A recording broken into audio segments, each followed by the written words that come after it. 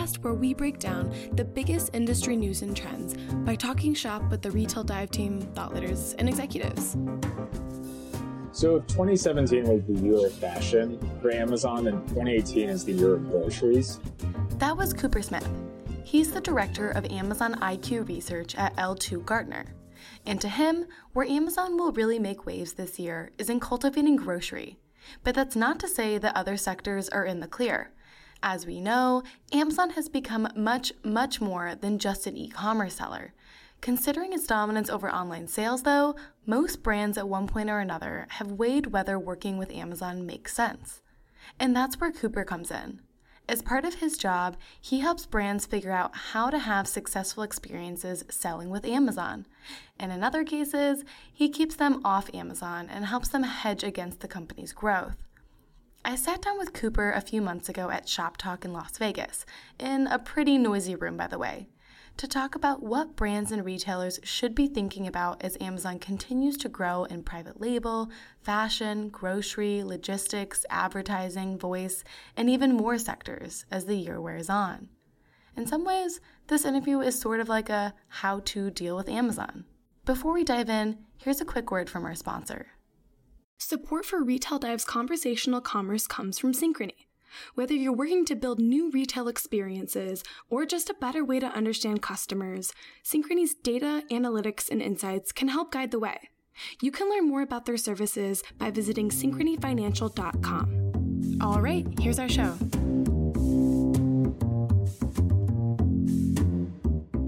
All right, welcome to the show, Cooper. Thanks for having me. You are the director of research at L2 and you manage Amazon's IQ section. So could you talk a little bit about what you do there?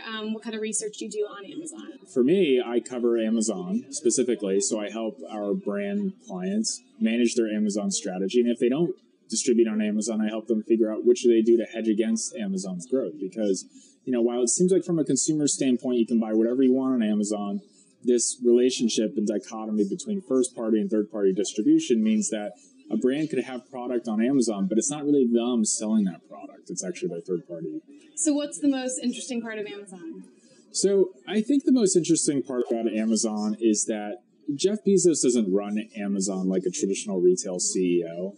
Becoming the world's largest retailer is really a means to an end. I think the real opportunity for Amazon, when you look at all these different industries that they're in, cloud computing, shipping, delivery, logistics, advertising, retailing. I think it confuses a lot of people. And really what it all comes back to is that it's some part of the supply chain. So while Amazon got into cloud computing before they acquired Ring, which is more at the end of the supply chain in the fulfillment side, in the end, they're bringing all these different services together to become the most vertically integrated company in the world. So when we talk about vertically integrated retail, people oftentimes think about e-commerce startups like Bonobos or Warby Parker, right? There are these sexy young brands that they manufacture their products and they also sell their own products through direct-to-consumer website or through direct-to-consumer storefronts. But that's just a small part of the supply chain. And Amazon is going all the way back to storage data and storing the actual data around supply chain management, which is AWS. And all the way to the front of the supply chain, which is last mile delivery, and everything in between. So Amazon is really kind of revolutionizing the supply chain in this manner, and I think it's what's having the greatest impact on retailers. So I want to just talk from a big macro level. What is Amazon looking at in 2018? What is it the year of? So if 2017 was the year of fashion for Amazon, then 2018 is the year of groceries. Following the acquisition of Whole Foods, clearly this is going to be an area of major investment, and they're going to attack it with everything they have. They're going to be looking at automating the Whole Foods store experience. They're going to look to be cutting costs there. They've already integrated Prime into Whole Foods, and they're also probably going to expand their private label lines. And I think it's tied to the overall private label story that we've been talking about for the past 12 months. Amazon launches private label brands to aggressively expand assortment in a category. Whole Foods has relatively small assortment.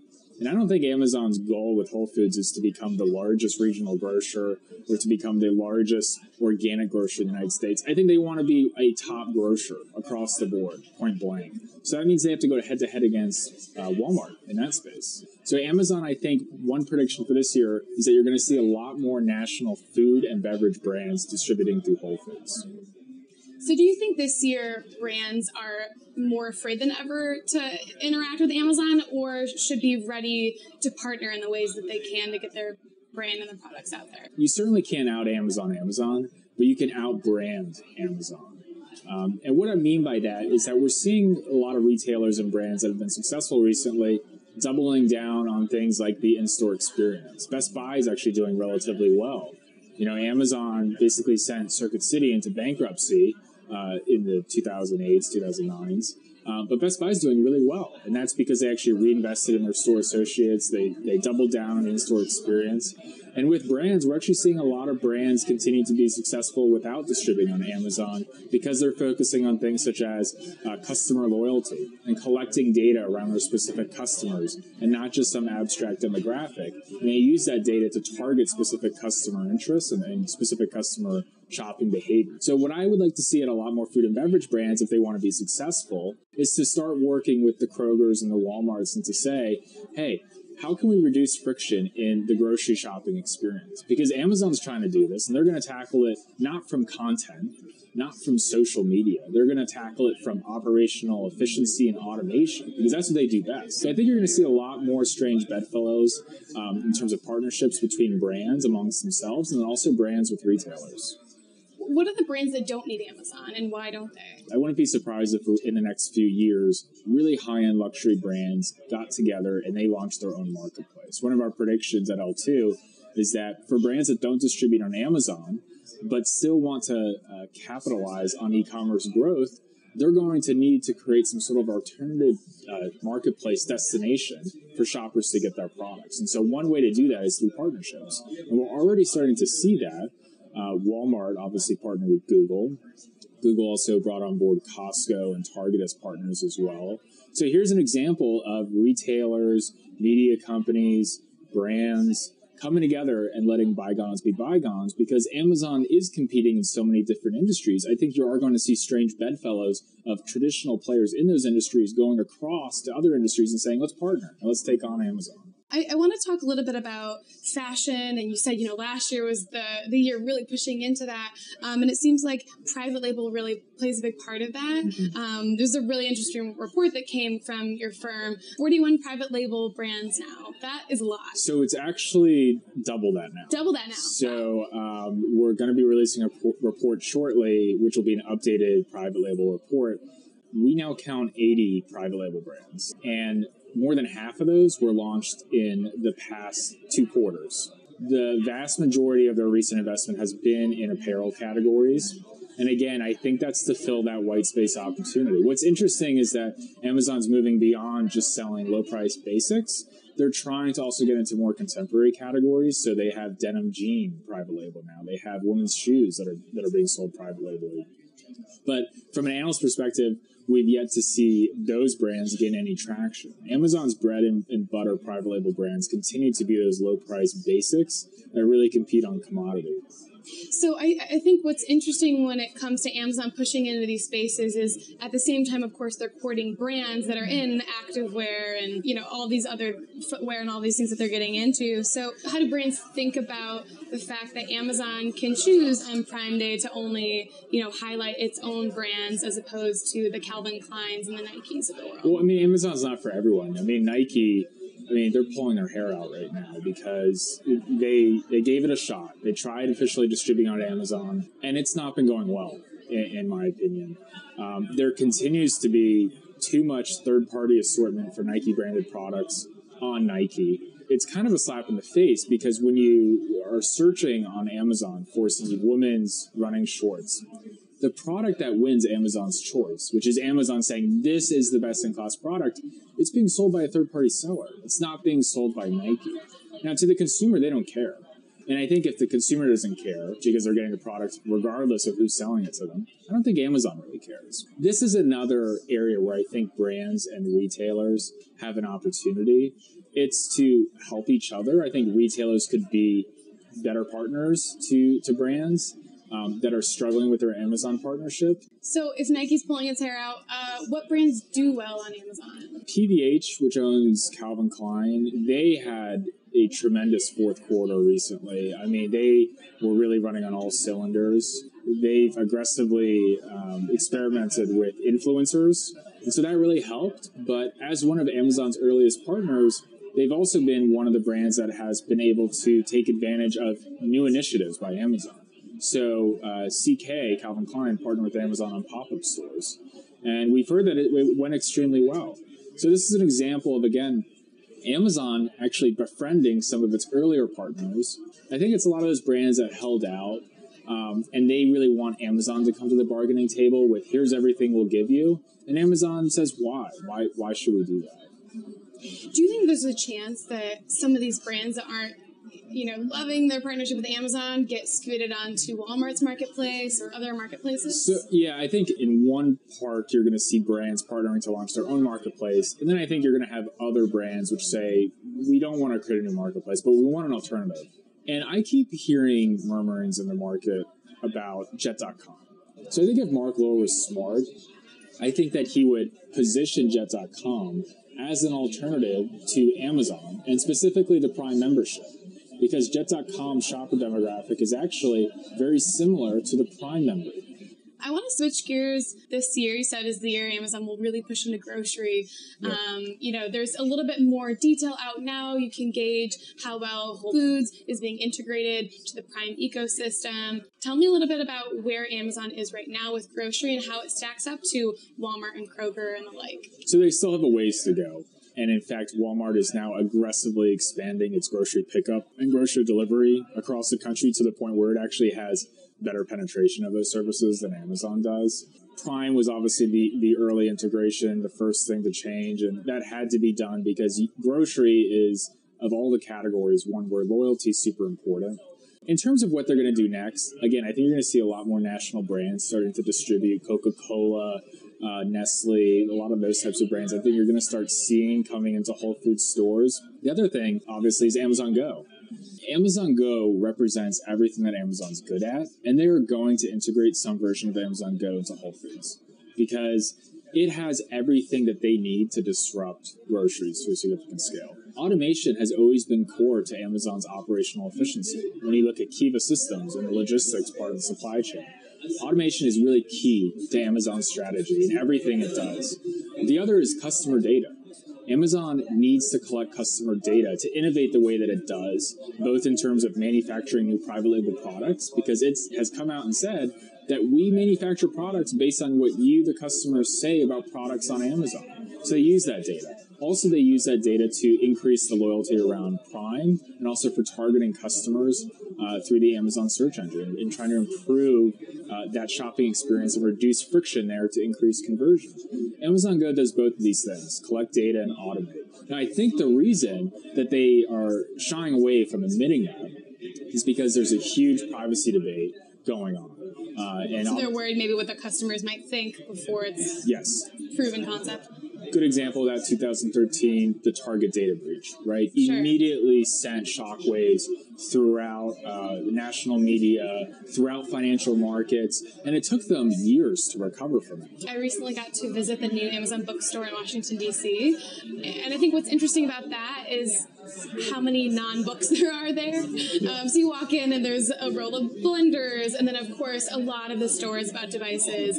You can test all the different variations. Amazon using stores, not only like the bookstore, but also Whole Foods as kind of a Trojan horse to bring in the devices and get customers used to using Alexa in different ways. Yeah, I'm glad you bring that up because the Amazon bookstores aren't about selling books. Amazon didn't demolish Barnes & Noble and Borders just to piss on their graves and open up a bookstore, right? And in some places, it used to be a Barnes & Noble where they're opening up. Exactly. Amazon stores. It doesn't get any more humiliating than that. So these stores were never about books. When you look at the big opportunities in brick and mortar for Amazon, it's groceries. It's the largest untapped opportunity in e-commerce. It's a $750 billion a year market in the United States alone, and less than 3% of sales are online. So in order for Amazon to conquer groceries, it had to get into brick and mortar. Amazon Fresh has been around for over 10 years. And when you look at how they've really kind of failed to disrupt groceries to the degree that they have in other categories, I bet Jeff Bezos thinks Amazon Fresh is a failure. And they needed to make an acquisition like Whole Foods to really disrupt that category. Do you think now that it's been some time since the Whole Foods merger has passed that we're seeing it be a successful acquisition for them and they truly are disrupting the industry? I do believe that Amazon will become a top 5 grocer in the United States within 10 years.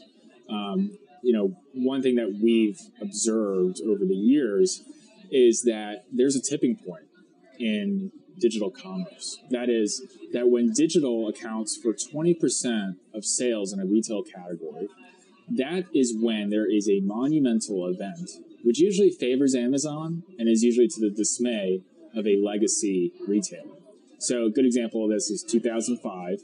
Books hits the tipping point of 20%. The next year, Amazon surpassed Borders in book sales. We saw the same thing in consumer electronics. 2008, 2009, tipping point, Circuit City goes bankrupt.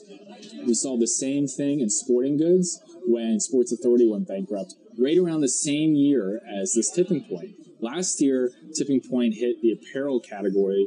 Roughly 23% of apparel sales in the United States are now online. And Amazon's expected to surpass Macy's any day now to become the largest fashion retailer in the United States. I think when brands are thinking about Amazon and their strategy for working with them or working away from them, Alexa is a big one, and voice in general, and how do you tap into that market in your own unique way? One of the predictions that you had mentioned for this year is that Alexa could offer a pay-to-play version. So I'm interested if you could talk a little bit about what are the implications then for brands. A lot of brands are asking us at L2, how can we increase our visibility or our audibility? And Amazon doesn't have a whole lot of levers for brands to pull on Alexa yet. So I think that if Amazon was smart, they would monetize Alexa to not only increase their overall advertising business, but also to give brands another avenue to increase their own visibility. This is kind of a win-win situation for Amazon. So are there any other big segments do you think Amazon will move into this year? I think this year Amazon has a lot on its plate, yeah. And I think they are kind of taking their foot off the pedal just a little bit. There's this brewing sentiment both on Capitol Hill and also just among the public. Let's break up Amazon. When you look at Walmart, which is the biggest competitor to Amazon truly, there's a huge contrast between Walmart and Amazon. I mean, Walmart is going around the country running national TV ad campaigns, gloating about how many veterans they hired. And Amazon is looking at how can they cut jobs and how can they, or not necessarily cut jobs, but how are they looking to increase efficiency through automation. I think advertising and marketing will also continue to be a huge growth story this year for Amazon. With the brands that we work with at L2, not a week goes by where I don't hear a large brand saying that they're increasing their ad budget for Amazon this year. And what's interesting about advertising is that it's a zero-sum market. So it's always been 1% of GDP in the United States. So it doesn't matter if it's the year 1900 or if it's the year 2020, you can always predict what advertising spend is going to be because it's going to be 1%.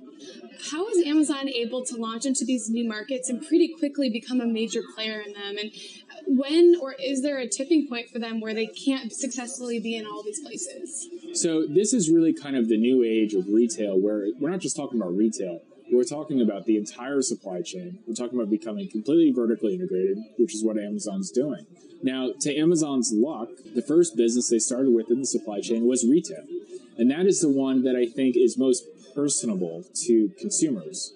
It's the one where consumers get a lot of satisfaction out of interacting with brands and retailers. So Amazon has gained a tremendous amount of trust from a huge amount of consumers. And Amazon is using the power of trust among a large cohort of people to get into other industries. I think Amazon's a beloved company today. And so long as it is by consumers, I think Amazon will continue to be a force which will have a lot of momentum as it gets into other businesses.